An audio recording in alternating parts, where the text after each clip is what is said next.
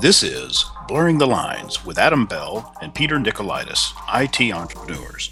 Adam and Peter take on the topics of technology, business, life, and the pursuit of happiness and blur them together in the 21st century. Hello, Peter. What's happening? We have sort of a problem here. Good afternoon, good morning, or good evening, and welcome to the Blurring the Lines podcast, episode 118. I am your host, Peter Nicolaitis, and joining me, as always, my co-host, Adam Bell. Hey, Peter. Hey, Adam. It's good to see you. It's good to see you too, my friend. So, yeah. Do you happen to have Invisalign braces? I do not. Oh, it must be the video then, because it looks like you have, I can't see I can't see the gaps between your teeth. Now I can. I also trimmed my beard today too. Yeah, there are real teeth there. Those are real teeth. Yes, sir. The better debate. Yeah, that's. There was a story. One of our Krav Maga instructors was talking about a story about the head instructor for the school. And I think this must have been more than like 10 years ago. Mm-hmm. And he was, it was starting up traditional, standing stuff. And then the fight went down to the ground. And, this was in the school, right? Not out on the street or anything. And the main instructor wasn't able to get out from under the guy who had him in this like jujitsu style submission. And so all he ended up doing was he bit into him in the ribs, and the guy who was on top let go and sprung off, and he was able to pound his way out. And he's like, I didn't know what to do, so I just bit him. I didn't know what to do. I bit him. But hey, it worked. Yeah, that was pretty awesome. So. Yeah. Oh man, so we got all kinds of things to work on today, to talk about today, even though we didn't really document any of it. No, we didn't document it. So, but unlike, timesheets, if you didn't document it, didn't happen. On the podcast, if you didn't document it, it could still happen. So I'll talk to you about timesheets since you mentioned timesheets. All right, let's talk about timesheets. So as you know, I'm back employed at the hospital again. Right.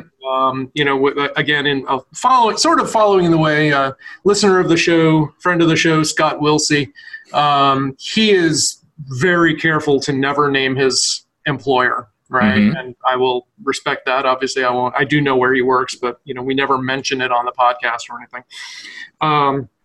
He's a little more careful than I am. I mean, if someone finds out where I'm working, it's not the end of the world, and it's not, a huge secret, really. But I again have a long-term contract, as I like to say, with this hospital. Mm-hmm. And the funny thing is that I'm classified, you could say, like salaried kind of thing. Like it's an engagement, but there's an expected number of hours per week, right? But I'm not an hourly employee by any stretch, right? So it's a little weird. And so the entire security, the whole, like anybody who's working, if you're working in IT there, you have to use this system, and they've been using Workfront to track time, and it's really a horrible system. It's generally a horrible system all around, but as far as like a timesheet thing, it's terrible. So now all of the employees of the hospital, like all who are non-essential, have been pretty much told to work from home. Mm-hmm. So, that presents its own set of challenges right there with respect to just getting the IT infrastructure spun up. And I'm sure you were doing this about a month ago. I was working heavily with a number of my key clients to spin up their remote access capabilities. Right. The hospital there is no different. So, but now the shift and the concern has shifted to management, and they really want to know what their employees are doing. Mm-hmm. So they have issued this directive to all of their employees, even salaried employees, for the information services division, for instance, have to be tracking their time. Okay. Now, I've been sharing tips and tricks with my colleagues there because I've been tracking time for a long, long time because we're like lawyers. We're like lawyers in a sense. Adam, I thought you liked me. From the time tracking standpoint. From the time tracking standpoint. And we breathe air. But right. Now, I mean, I know like you generally position yourself as an MSP, and you do a bunch of services that are flat rate, but you also bill for time on certain services? No, not anymore. We still have some clients who we bill by the hour, but eventually there will be no bill by the hour clients. Got it. All the managed services. And I'm a hodgepodge. I do some things which are flat rate. Some things I say, if anything goes wrong with this service, whatever it is, you pay X per month. That will not change during the life of our contract, yada, yada. And there's other stuff which is strictly ad hoc and only, by the hour. So for instance, with the hospital, there's a flat set, annual agreement number, and that doesn't change, right? Yeah. Anyway, so I've been telling, folks, especially because I'm managing a team there now, I'm like, this is how I manage my time. This is how I track my time. They use Outlook because, like just about every hospital on the planet, they're running Microsoft Exchange. Like whatever you're working on, it goes in the calendar. Right. So, if you have a gap and if you have a meeting at 8:30 and at, then it's done at 9, and then from 9 to 10, you were poking away at Splunk or Elasticsearch, looking for indicators of compromise or reading, security news feeds or whatever. You just jot that in the calendar. That's all you do. You just go in and this is what I was working on. Right. And then at the end of the week, when it comes to submit your timesheet, it's all there. And at the worst that you have to do is transcribe stuff. Now, again, if you're stuck using Workfront, that is pretty horrible. But I remember I've had employees who would insist on, at the end of the week, I've got to do my timesheet. And I was just like, if I ever hear you say that again, you're fired. There is no, I have to do my timesheet or I have to figure out my timesheet. It's like, if you're not recording what you were doing as you're doing it, you're going to forget stuff, which means you're going to start making stuff up. Yeah. Your timesheet is not telling a story. It is an accounting log of what happened. Right. So anyway, that was the fun part, but it gets better. So there was been talk about maybe that Workfront might go away. Oh. Well, apparently that's not just talk; it's happening, and the replacement is going to be put into effect next month. Oh wow! Okay. Yeah. So meanwhile, they've got all these people who are there trying to get ramped up to start using Workfront to track their time more carefully, and the system's getting yanked in a month. And I was like, That's healthcare. That's healthcare in a nutshell for you right there. So anyway, that was kind of fun. Yeah. Well, I just had a great big initiative to remind everybody that timesheets have to be filled in because like all my guys are salary. Yep.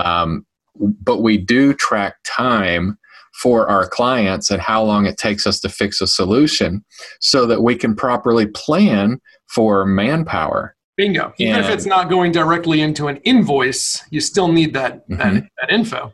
And I also need to know if this client is occupying 25% of all of my technicians' time. Yes. We've either got to fix our efficiency, or maybe we've got to fix the client, or maybe we've got to break the relationship because it's no longer advantageous. Right. Something's got to change, though, and you're not going to know that unless you've got your metrics. Yeah. And I won't know if I need to hire somebody. Yeah. Because if my guys are not filling, if my guys turn in timesheets, 3 guys fill in 6 hours of accountable time apiece, well, I think I'm going to let 2 of you go because 18 hours, that can be covered by 1 guy and he'll still have a whole half a week. There you go. And, then all of a sudden it's like, Oh, well, then it is important, isn't it? Yes, it is very important. Even for salary. So it's not about you getting paid. It really is about you getting paid, because if you don't justify your existence, then you will, no longer be justified to work here. I mean, that's just it. It is. It does come down to it will be reflected in your pay, and I can understand that. I can understand and appreciate that. Now that said, if you're like where does the employer, where do you draw the line? I mean, the idea is behind salary is, you're always working for, the company, right? Mm-hmm. But I know a lot of employees who, once they become salaried, they're like, well, I don't have to work so hard. But then there are times when I need to work this weekend because, and put in extra time. And, I know I've seen salaried employees who are putting in a good, say, 20 hours a week. And I've seen others who, I've heard stories. Another Robin Robbins person there who said that he expects his salaried employees, if they are routinely putting in more than 60 hours a week, then he'll look at hiring more people. Oh, see, I have a different culture. Yeah. My culture is I expect everybody to work 40 hours a week. That's my expectation. With the exception, I've got a salaried employee who only is expected to work 32. And that's our deal. I mean, that's the negotiation we have. I expect my guys to work 40 hours a week. And if I have and 1 month out of one weekend out of the month, you're required to be on call. Right. You're not working the weekend, but you are the on-call technician. That means you don't go out. You may be working that weekend. Yeah, you may be. Right. But for the most part, it's very rare that anybody works on the weekend. Mm-hmm. And that's just my expectation, 40 hours. And if somebody's not working 40 hours, I probably don't need them. And if they're working 60, then it's about time to hire somebody. So, but no, my cultural expectation is 40 hours a week. I mean, I expect everybody to work hard during that time and be done. I don't feel be done. I don't spend the salary as I own you all day.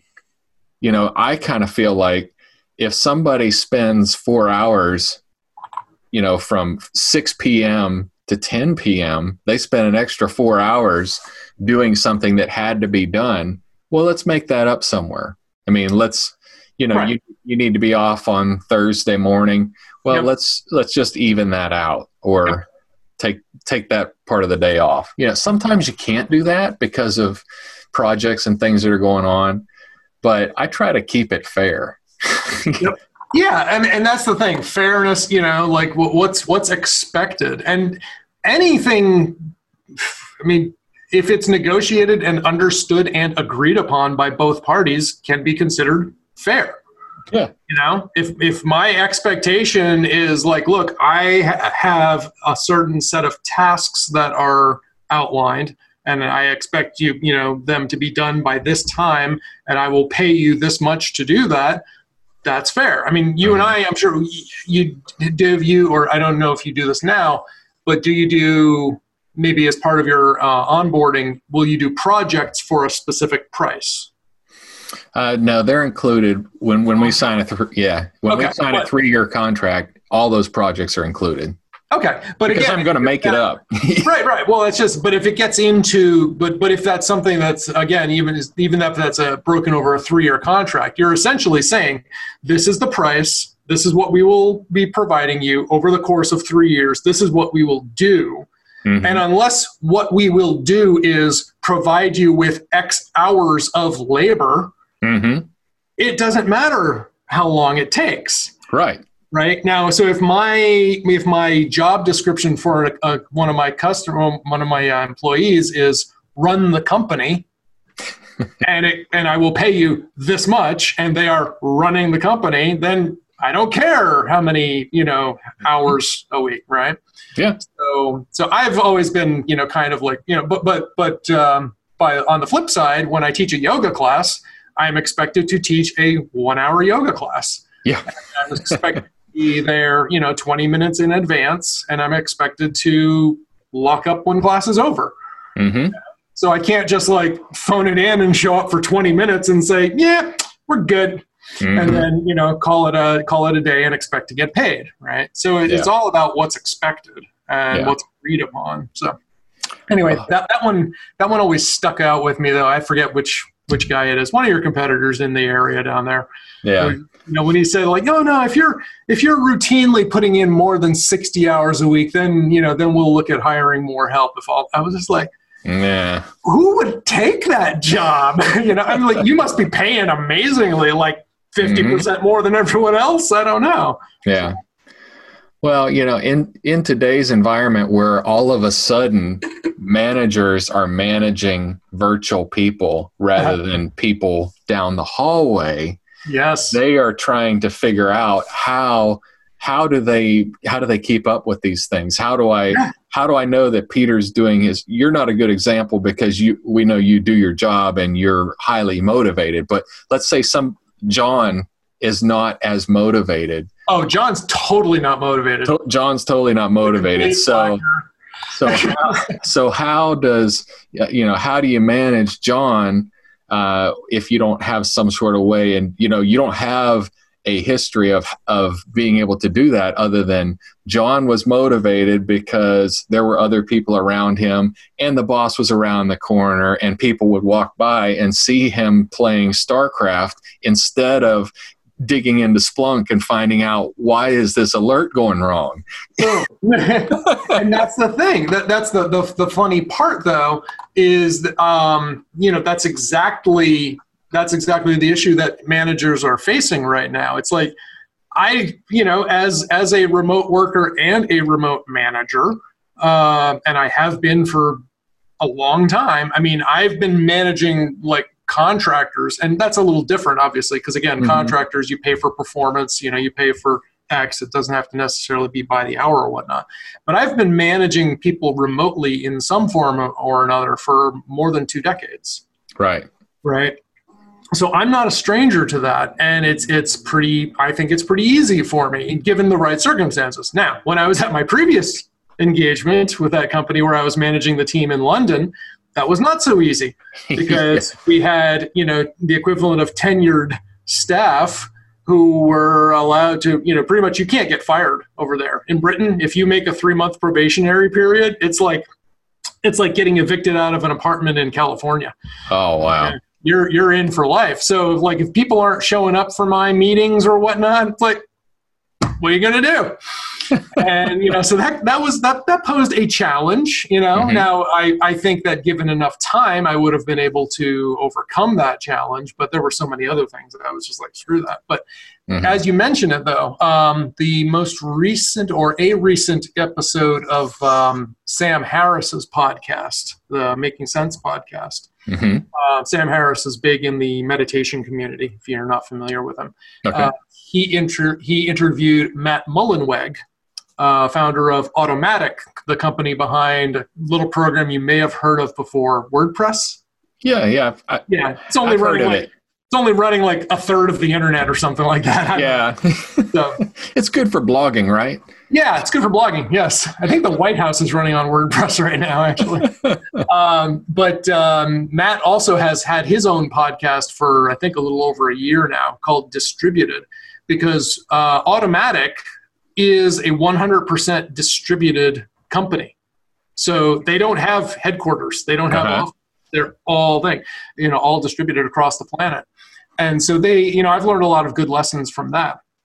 So Sam interviewed him, and it was timely because of COVID-19, because, everyone is distributed at this point. Well, not everyone, but I'd say a majority of the workforce in the entire country is distributed at this point, Right.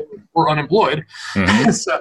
So it was a very interesting conversation, and it didn't really go too much into like topics that Sam Harris normally goes into, things like mindfulness, ethics, and stuff like that, as much as very practical things. Mhm. But Matt was saying, yeah, the biggest people who are having the problem right now with distributed work are the managers, because they're used to just managing by wandering around. It's like, how do you do your job? I don't know. I just get up and say, what are you working on? What are you working on? What are you working on?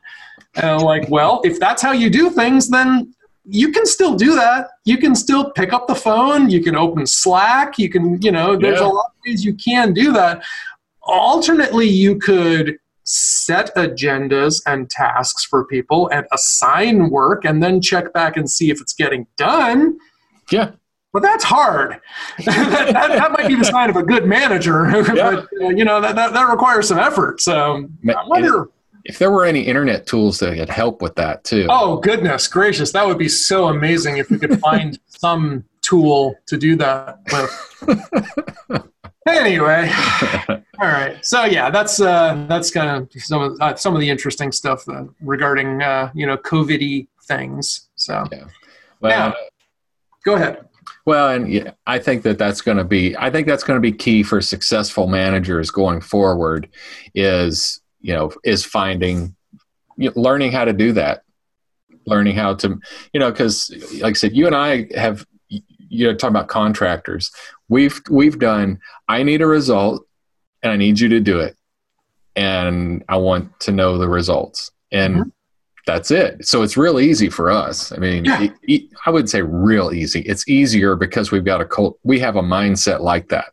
Yep. So that helps. Yep. Gives us the advantage for right now. Part of our culture. Yeah. Yep. Yeah. I mean, I've been thinking about that too. It's like, I'm in the lead right now because I've been doing this remote thing for not as long as I can remember, but for a good long time, right? Because I didn't, especially after 9/11, I was not spending nearly as much time driving around to client or customer locations. It was all remote. Right. So not only was I providing my services remotely, I was also, but I've had staff. I mean, when I moved to Boston, I left the Paradigm crew back up in Vermont. Mm-hmm. I was managing them remotely, right? When I vacationed in Brazil in the winter of 2010, the rest of the company was not with me in Brazil. Just me.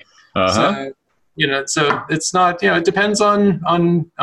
It's a culture thing. It's a culture and a skill set thing. So note to managers: don't take it out on your staff if you can't yet figure out how to manage effectively remotely. Learn how to manage. Well, and as a manager, I have when I've experienced my most frustrating times as a manager, I assumed that somebody wasn't doing something. And when I called them and said, "What are you doing?" Not in an accusatory tone, but what's the status on XYZ? I was expecting that to be done today. Well, and then they respond, well, I was too, but I ran into this issue and it took me, 2 hours to fix this. And, I'm just now getting to that where, as a manager, you may have been expecting that to be done and you may have reported that to be done. Right. But that anxiety goes away when you have the communication with the person who's doing the work. And that's no different, for my manager to employee relationship than a client to vendor relationship. And that's a sign of some good vendors. I mean, we work with a number of them through the hospital and separately, who are giving you regular status updates. Yeah. And they say, I mean, you use ConnectWise, right? No, we're Kaseya now. Oh, you're Kaseya now. Wait, Kaseya. Oh.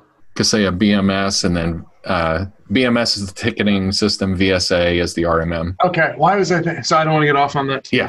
But anyway, but ConnectWise purchased Continuum some time ago, and I use them for certain projects that I just don't want to bother with. And they're really good at, saying like, okay, we will respond to you within, like 4 hours or something with a status update. And sometimes the status update is just, we're still working on this. We'll respond to you again in 4 hours. Yeah. Right? But, that little bit of effort of just, a little bit of communication goes a long way. And that's something that I beat into, my staff's, I try to beat into their heads is like, hey, we just got to respond. We just got a ticket, or we have a report of a trouble, right? Has anyone responded yet? No, I'm still looking into it. Yeah, what does that mean?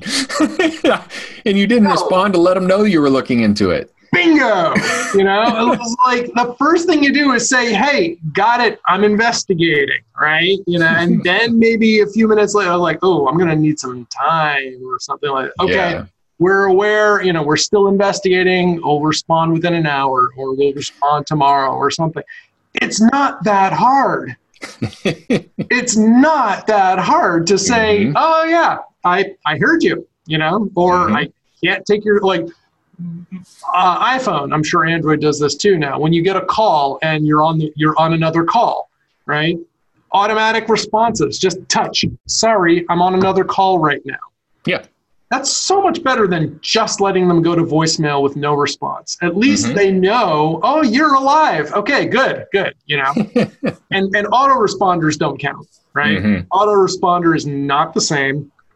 Technically, between you and me, contractually speaking, yeah, that counts. Hey, you got a response. I didn't say that response would come from a human, but functionally, no, it is not the same. Yeah, that's not communication. That is not communication. That's an auto reply. That's computercation. Speaking of not communication, OMG. I have been getting, since I still have my old 802 cell phone number, Vermont cell phone, I get robo-spam from Vermont phone numbers all the time. My general rule of thumb now is if I get a call from a number I don't recognize, I'm not going to answer it. But I'm almost ready to take it one step further, that if it's an 802 number, I'm going to just block it. Just block it. Right? Have you got a call from Hannah? No, I don't think I got a call from Hannah. I don't remember. It was a gentleman who called me a couple days ago, and he wanted to know if I was interested in taking advantage of solar credits. And I didn't realize until I listened really carefully, I was talking to a machine.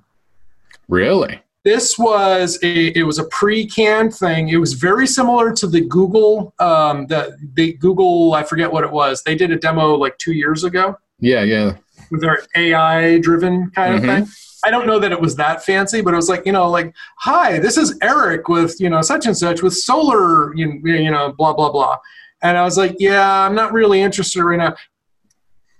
Are you sure? Because there, and there was a little bit of a pause there, and then I listened more carefully, and I was like, this is a script. This is a canned script, and this is not a person reading this. So did you play with it? Well, I didn't. I eventually, as soon as I realized that, actually, I hung up. But then the next time they called back like 5 minutes later or something, and I just said, no, click. Now, that's also another security thing for folks. Apparently, this has been alleged. I haven't seen evidence of this. I've just heard stories for like high-profile individuals. Like if you call Eric Schmidt or something. Right. They ask something like, hello, is this Eric Schmidt? At which point he says, yes. Now they have a verifiable recorded voice print of Eric Schmidt. Yeah. So now they will go and take that to some other service and say, like, now, do we have your authorization to transfer funds from this account? Yes. So, I mean, that's getting kind of like Mission Impossible kind of stuff, but Not that impossible. I don't think so. Mission highly improbable to mission pretty darn likely in a future coming soon. Uh-huh. So we're going to have to take our podcast down because we say yes. And it's too late, dude. The horse has left the barn. So, people, as they say, people smarter than us are going to have to come up with solutions to this problem. Yeah. So I've been getting a call from Hannah. Hannah, how's Hannah doing? And Hannah sounds bubbly and friendly. And she says, "Hi, this is Hannah, and I know I'm just calling you out of the blue, but I'd like to talk about buying your property." And so I got the first call, and it came from a 615, a Nashville, Davidson County number. And I was like, well, let's see what property she's talking about. Because if somebody wants to offer stupid money, I'm all ears. So I was like, well, what I'm going to do is I said, this might be a scam. So I'm going to call and just ask them which property they're talking about and give me the address. And if they can't give me that, then I'm not going to take it any further because they're just fishing. And I called and I got the phone number. It was the press 1 to leave a message, press 2 to be removed from this list. So I pressed 2, but I have gotten more calls with Hannah also calling me from different phone numbers because I also blocked that phone number. So I blocked every one of those phone numbers now, but I can't. And that's the thing, though. That's playing whack-a-mole. You can't beat that game. They can just spin up more phone numbers, and eventually, as statistically improbable as it may seem, eventually you're going to block the number of someone else in the future who actually you do want to call, or Yeah. So, I mean, that's the funny. Like, I got when I was using various voice over IP providers, like I was just spinning up a new phone number for every employee, right? I would go to Vonage or Broad Voice or whatever. It's like, new employee. Okay. Part of what you do is you get your own phone number. And I did that. And one of the numbers we got was like some debtor was on there and some collector was constantly calling. And, I'm like, look, I understand. I'm sorry. I am not Jose Jimenez or whatever this guy's name was, right? Like, where is this person you're trying to reach? In South Boston. Like, okay, dude, I'm in Bethel, Vermont, and this was like well over 10 years ago when I literally had nothing to do with Boston, right? But like, sorry, folks, but that's a problem, and it's a similar problem with like blacklisting IP addresses for suspected spammers or attackers. Yeah. I am not her. Yeah. Sorry. Hannah. Yeah. Oh, boy. So I got to work out at the gym this week. So how'd that go? So it went okay. I mean, obviously it's a hassle. So first thing happens is you get your temperature taken. Not a big deal. And then we've got all this social distancing between each other. And then because it's the first week back after 2 months off, it's kind of a lighter workout. So that was nice.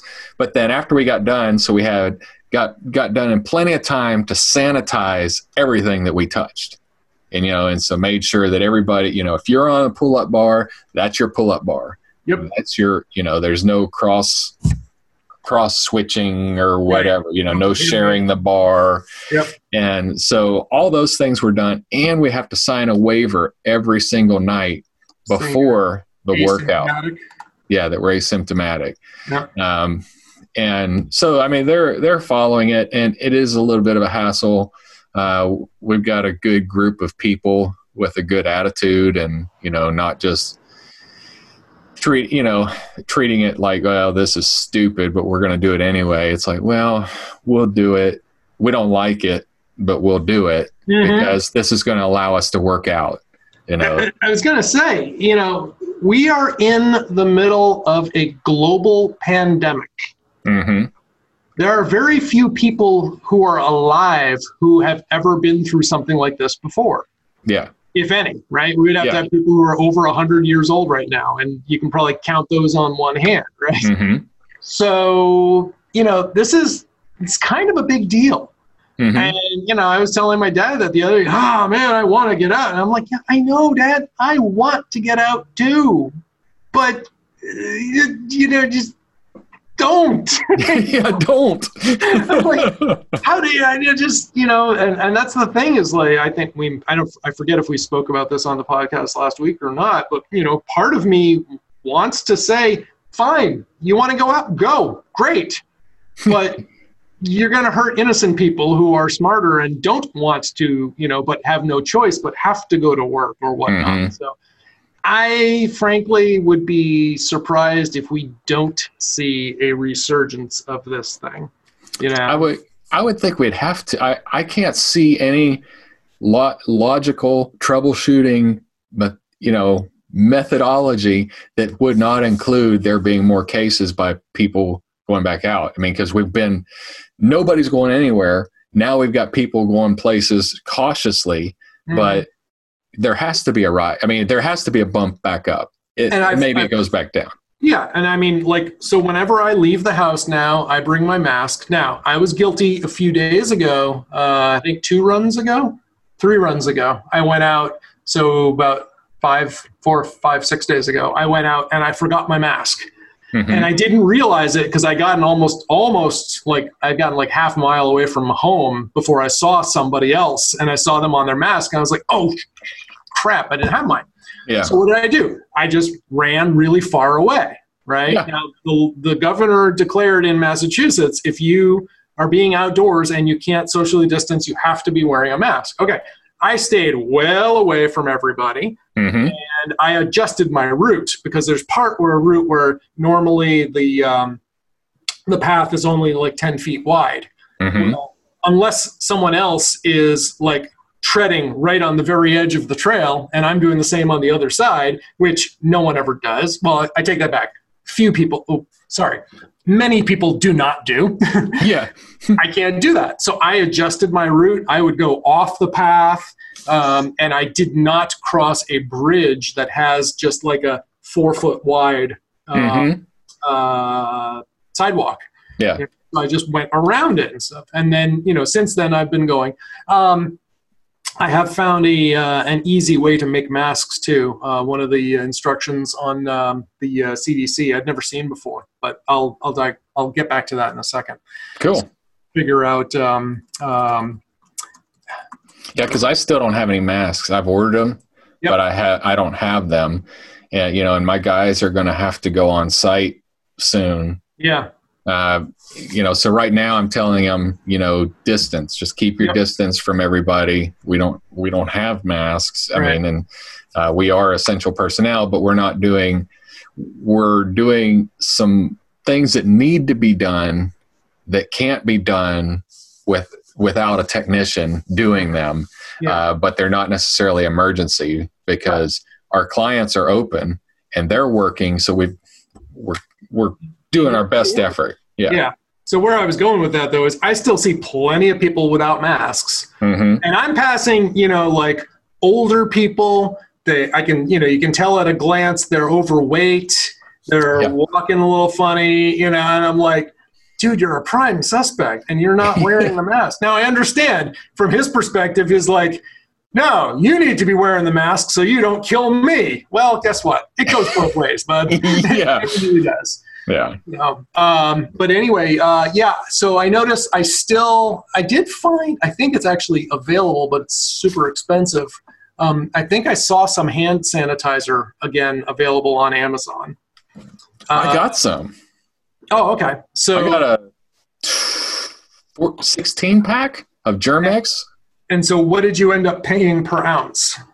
I paid $24 for them. I mean, and it was a box of 16 of the, I don't know how many ounces, but it's less than an 8 ounce. I mean, it's less than but it's the like 4 or 5 inch pump. Yeah. And I ordered them for the company and they said it would ship May 29th, but I got it 2 days later from Amazon Prime.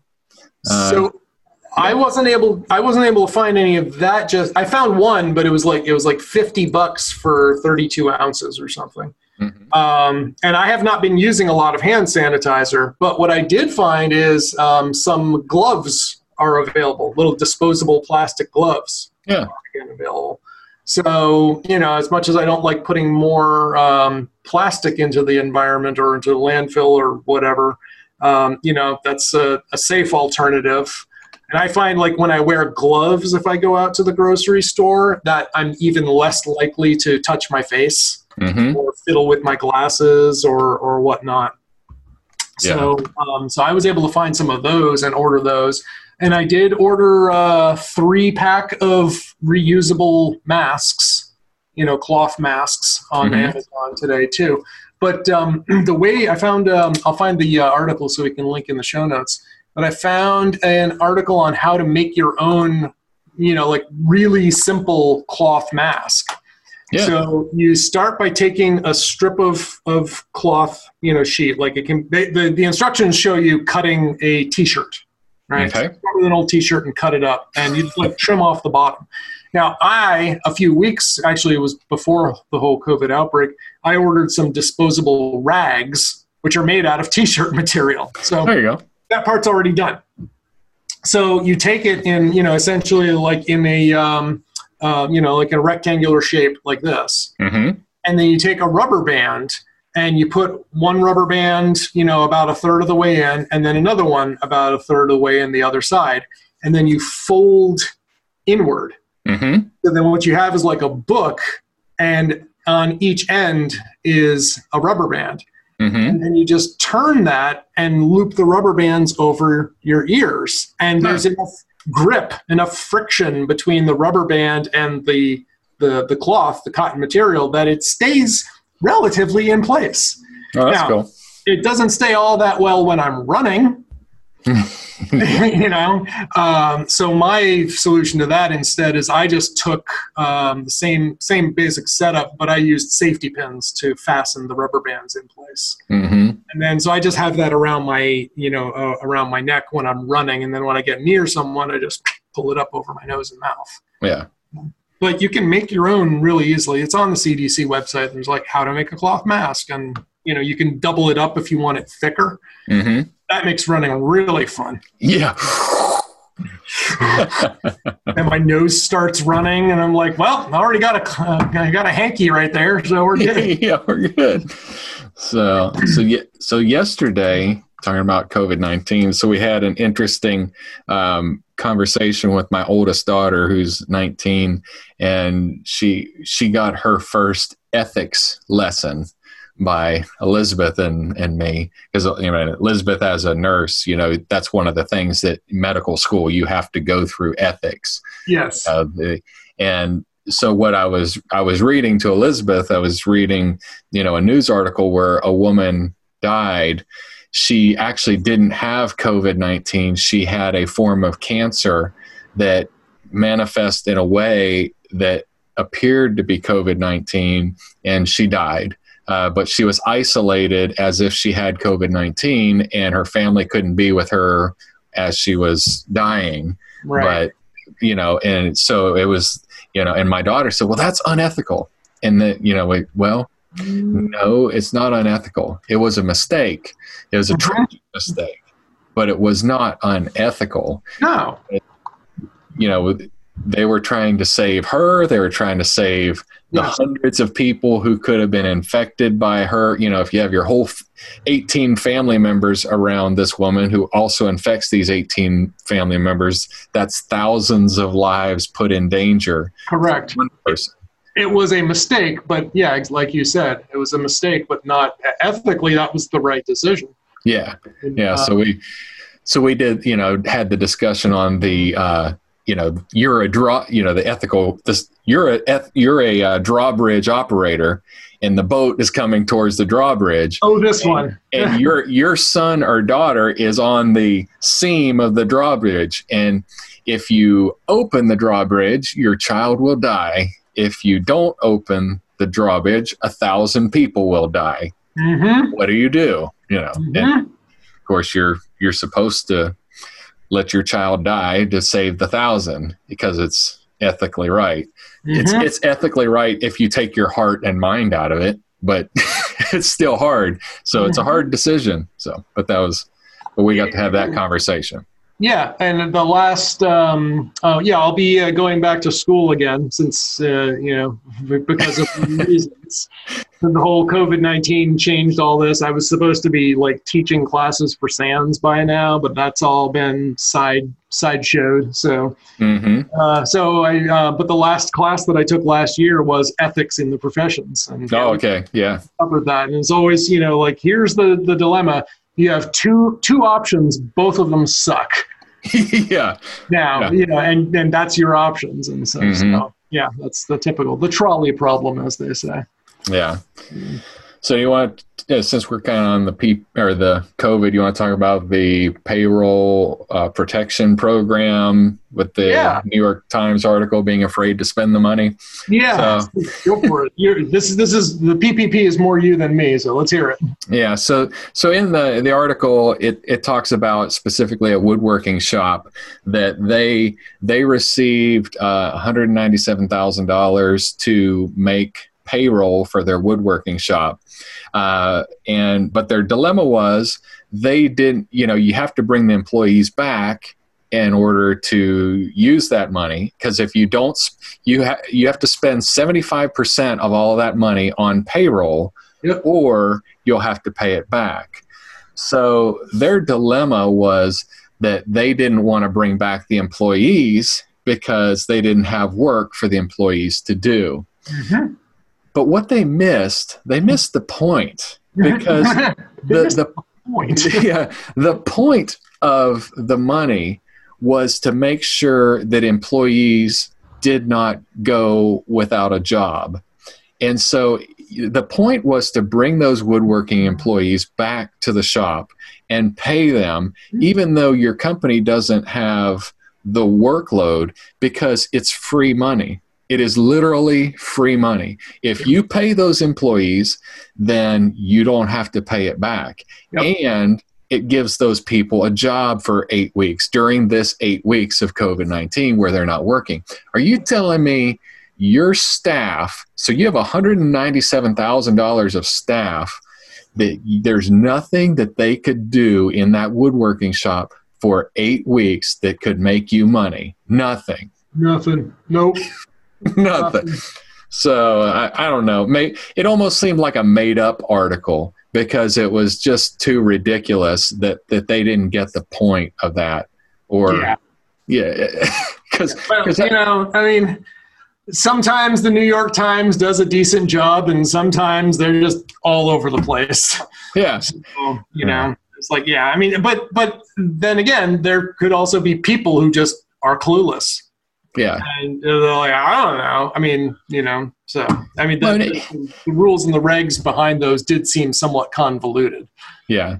And they were smart enough to apply for the loan. They were smart enough to have the forethought to do it, but they weren't smart enough to know what to do with it once they got it. Now, I'll be honest. I applied for it because of uncertainty, and based on what I was seeing, I didn't think that I would actually get the loan. Right. But there's I applied. I was like, well, I probably won't get it. Yeah. So I'm not going to figure out how I'm going to spend the money until I actually have the money. Yep. And then I got my confirmation. I was like, okay, got to call my attorney, got to call my CPA. I got to call my other MSP friends to find out what they're doing. And what's their plan. I didn't come up with the plan until I had the money. Holy moly, I didn't think I was actually going to get it. Yeah, I didn't think I was going to get it. But I didn't freak out like, oh my goodness, I got it. What am I going to do? I guess I'm going to put it in the ground. Did you read any Bible parables? You know what happened to the guy who put the money in the ground? Oh, man. So for me, now you applied for the PPP, the Payroll Protection Program or Plan. Yeah. I, however, applied for the other one. What the heck's The, it called? the SBA, I forget what it's called. But it started out as being, we're going to give you $10,000. And then they proceeded to reduce that. Right. And then we're going to loan you $10,000. No, yeah. So I applied for that thinking, again, I'm not going to get this, right? Like, what are the odds? I was quite surprised when I found a $1,000 advance in my checking account. I was like, oh, okay then. Yeah.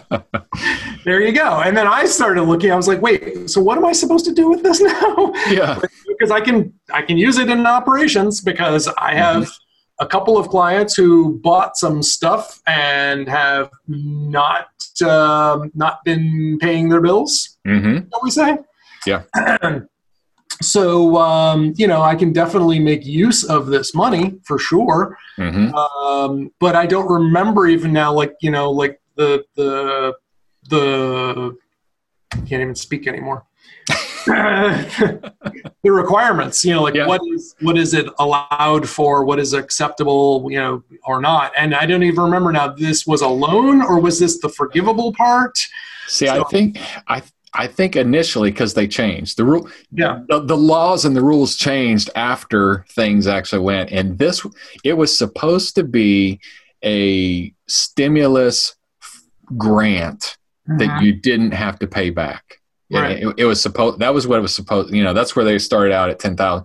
We're going to give small business owners $10,000, and without them having to pay it back, and they can apply for the PPP loan. Yep. That was initial, and of course that changed over time. And I don't even know where it landed because it got so squirrely with the SBA because they couldn't handle the process. Right. So, I mean, I'm sure that I won't have trouble paying that money back, but it's like, I'd like to know, what's the plan, right? So, and I don't even know how to find out. I got to dig. But I've been getting inundated. I'm sure you have too, if you've looked in your spam folder recently. I've been getting, just inundated with like, hey, your PPP loan. Hey, do you need help with this? Hey, and it's like, nope, and nope. Nope and nope. Well, and, because our industry, of course, everybody, we don't know what the future will hold. I mean, and as entrepreneurs, we don't know what the future will hold anyway. Yeah. But there is uncertainty in the future as far as businesses like right now. So my industry has been very busy during, the computer, the managed services. We've been really busy during this time, and we can't shut down because everybody's got to work from remote. While I have had some attrition, I've had some clients go away because they wanted somebody who was much cheaper than us. And we've had some, practices that they needed to reduce their total volume. They needed to reduce their money because they weren't, their offices were closed. They couldn't see patients, so they needed to reduce their bill. So then we had reduced money that we gotten paid from them. So we've taken maybe up to between an 8 and a 10% loss of revenue, just during the last 2 months. So that's the other key thing that people need to remember when it comes to the payroll protection forgiveness is also writing up the facts of why you needed the loan. And they made that rule after they gave money. So on April 28th, that's when I'd already put all my stuff in. I mean, all of my paperwork had been filed. On April 28th, oh yeah, by the way, you have to write up your justification for this loan. Yeah. You can't just get it. I think that was kind of typical of what we're seeing out of Washington these days, though. Like ready, fire, aim. Who said that? Why do we have to aim? Just keep firing. Firing. I mean, I agree. I agree that the justification is there. Sure. If you had, if you're like, well, I'm going to get all the free money I can. Well, that's not a good way to be. If you had a solid business that was not even going to be affected by this, although realistically I don't know any industry that is not affected by this in some way or another, because, us being service industry, while, my clients are affected or their clients are affected, and it all rolls down. Yeah. So I'm affected because my clients are affected. Yep. Well, one of my my largest clients right now, they've reduced everyone's hours. The workforce is cut to 80%. Mm-hmm. So I'm like, hey, choice between like furloughing people and laying them off, altogether versus cutting back a little bit. As long as it's done universally, like are the top executives also cutting back on their pay? And then I'm like, okay, I see that. I think that makes sense. Yeah. Anyway, well, there you go. Cool. How to make we'll put my how to make a mask. That'll be our nifty. That will be nifty. So I did send you the link on the Germ-X from Amazon, and it says now it's unavailable. Currently, yes. Currently unavailable. Currently unavailable. Yes, I did see that, but while we were talking, I did find my own and ordered another one that's similar. So, and I just figured, you know what, I'm going to order it, and if it comes, it comes. If it doesn't, it doesn't. Yeah. So I've got plenty of hand sanitizer. I think I mentioned this early on when the panic started to set in. I bought a gallon of hand sanitizer back when I was actively doing jujitsu and Krav Maga 2 or 3 times a week during the summertime. Mm-hmm. And I would just use that stuff religiously after class because it was like, there were no showers at the school. So I would just do that and just slather hand sanitizer all over myself and not feel like I was a walking bacteria petri dish. So I still have plenty of hand sanitizer, but I'm trying to limit use of that until for when I'm out, because when I'm home I can just wash my hands. Right. So, but also I got my second delivery from Instacart via Instacart the other day. Never used them. I've never used them until this whole thing started a few weeks ago. And, props to my shopper this last time. He did a wonderful job. I gave him an additional tip on the line and $5 in hand. Mm-hmm. Also, the way they bagged it at the store was great because all the canned stuff and all the dry goods were all in their own separate bags, and all of the perishables were in different bags. Nice. So all the canned and dried stuff I just picked up, walked down to my basement, stuck it in the corner, and walked away. 3 days later, I went back and I opened it all up and sorted it and stuff, but I didn't have to spray it down or wipe it down or anything like that. So I was pretty happy with that result. Yeah. But for the convenience of it, it's definitely worth it. And that was a week ago. It was last week on the great strike day that was supposed to happen too, where all of the delivery services and everyone was supposed to go on strike. So I was told that you're not supposed to do that today because these people have no choice. I'm like, look, this guy obviously wanted to show up for work, so I paid him extra. I gave him what I thought was a generous tip, so there you go. Yeah, we've been doing that as well for restaurants. When we've ordered takeout, we've tipped generously. Here's a pro tip on that. So you're going there and taking out. That's good. Mm-hmm. I was going to say, if you're going to use delivery, call the restaurant and ask them what method they choose the best, or just ask them to do the order online. Because some of these takeout services like Uber Eats and stuff are taking such a high percentage that if they're making any money, they may not even be making any money on the transactions. Okay. So find out what delivery service they choose, their best. Like if it's a pizza place and they have their own delivery drivers and stuff, and if you call and place the order, they'll probably send that. They're not going to call Uber Eats to arrange for delivery for you. Okay. The companies like Uber and stuff, they're helping, they're keeping people moving and stuff, but not so much right now, which I'm okay with because Uber is evil. So anyway, So there was a strike, or the May 1st was supposed to be a big strike / walkout day targeting things like Instacart and Amazon and others. And I forget what the significance of May 1st is. It's historically there's supposed to be some kind of, Labor Day kind of thing. Yeah, I don't understand that because I just don't understand that. Yeah. I mean, everybody had a choice. It's not like they were indentured to work. Right. Yeah. Well, I mean, that's the thing is like I've been paying my cleaners. I've been sending them checks, even though I told them not to come, and because I want them around when it's done. Right. Yeah. So, yeah. I paid my gym, even though I couldn't go. Yeah. Because I wanted them to be in business when we could go back to the gym. Yep. There you go. I mean, I don't know. I'm thinking I know of a couple of businesses in the area here in Boston which are said we're done. We've closed, and they're going out of business, and it's kind of sad. But yeah. Speaking of kind of sad, but not like the end of the world. I don't blame COVID-19, but it certainly didn't help. But my girlfriend and I decided to part ways earlier this week. Well, that's a bummer. Yeah.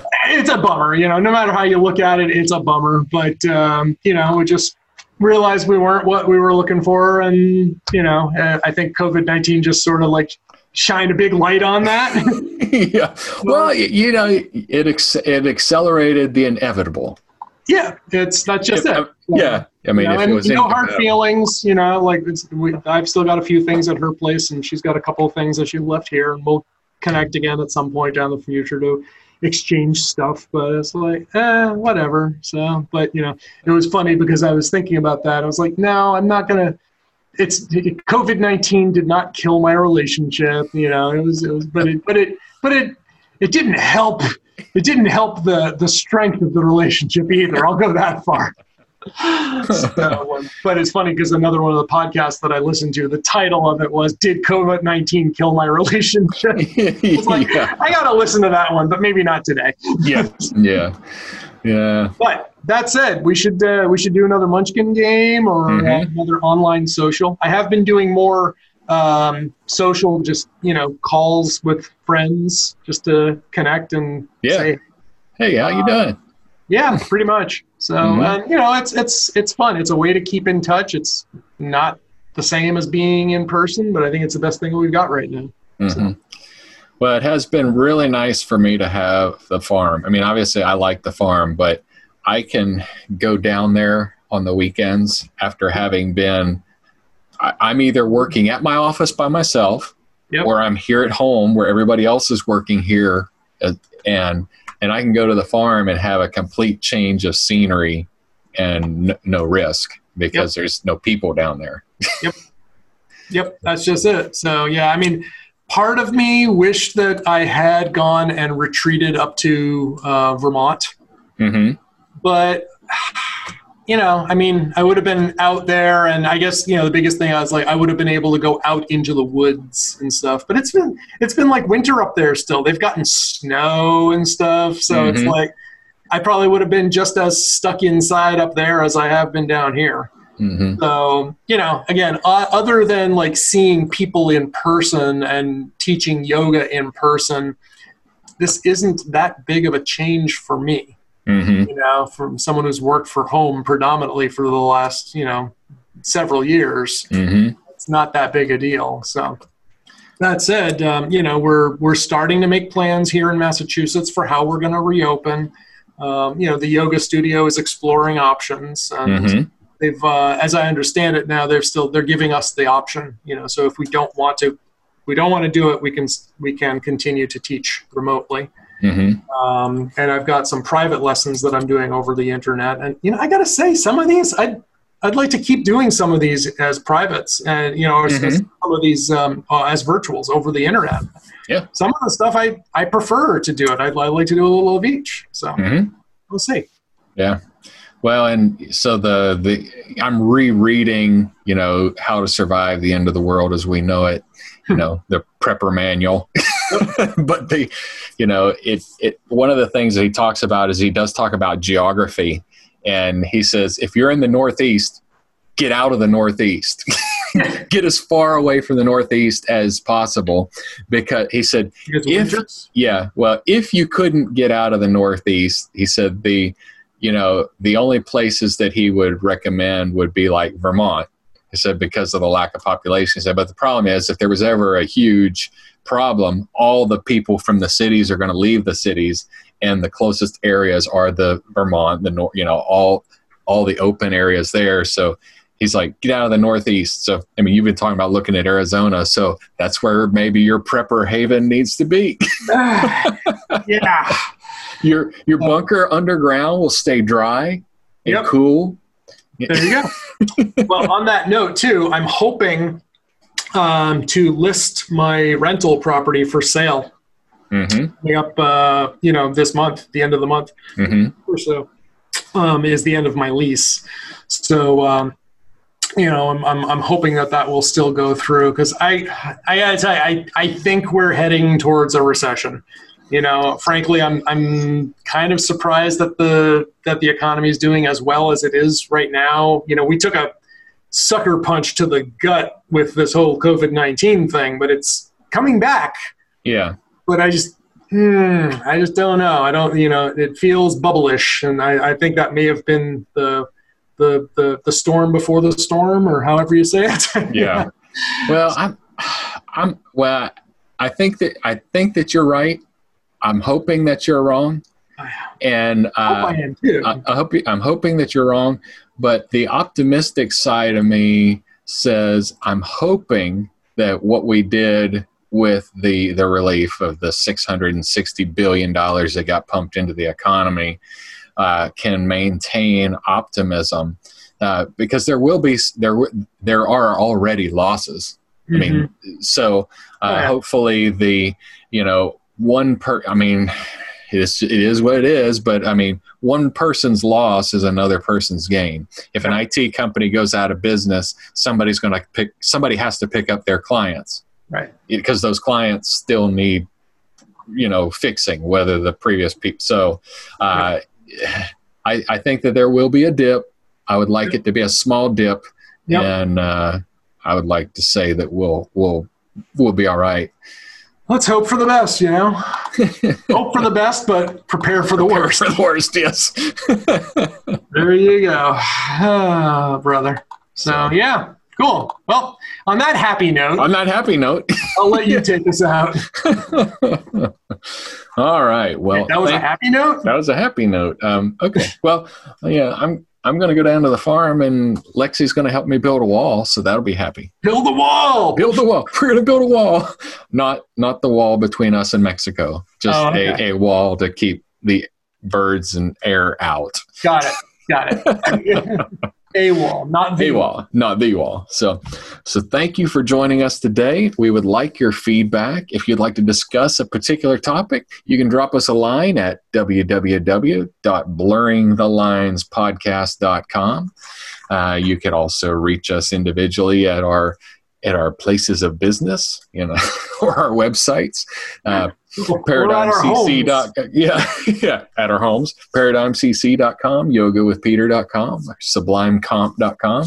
There's lots of places on there where you can find us. And other than that, I guess there's only one thing left to do. I think it's time that we push the big red button. Big red button. To contact either us or our guests, visit blurringthelinespodcast.com. If you like what you're hearing, do us a solid and subscribe to our podcast, and leave us a 5-star review in iTunes, Google Play Store, or wherever you found us.